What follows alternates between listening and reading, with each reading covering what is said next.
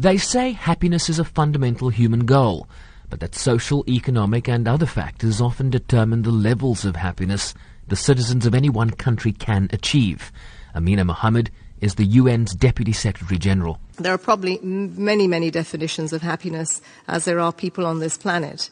For each of us has our own perception of what makes us happy. But I think all of us would agree that a useful definition is contained in the preamble of the United Nations Charter, in which governments pledge to promote better standards of life in larger freedom.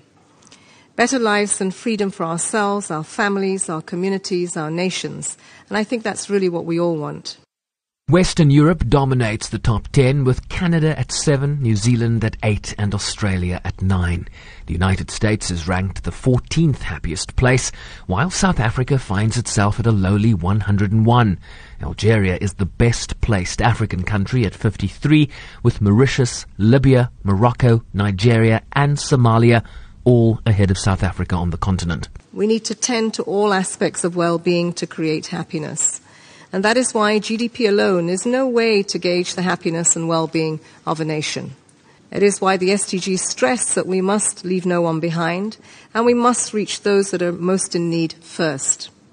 Our societies cannot be happy while the vulnerable and marginalized continue to suffer, nor can we be sustainably happy while the environment declines. That is why the SDGs place equal weight on social, economic, and environmental development. Or to put it another way, social, economic, and environmental well-being.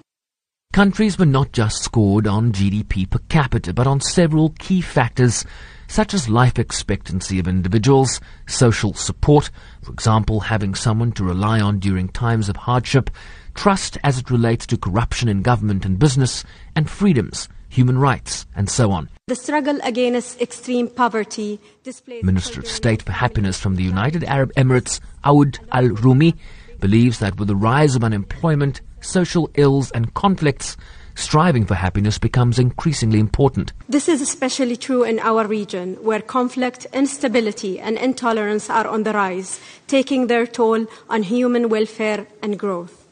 Some may ask, amid all this conflict and agony, how can you speak of happiness?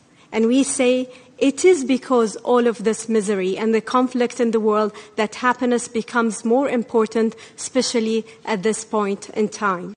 Syria placed 152nd out of 155 countries, while Tanzania, Burundi and the Central African Republic are at the very bottom of the list. I'm Sherwin Bryce-Pease in New York.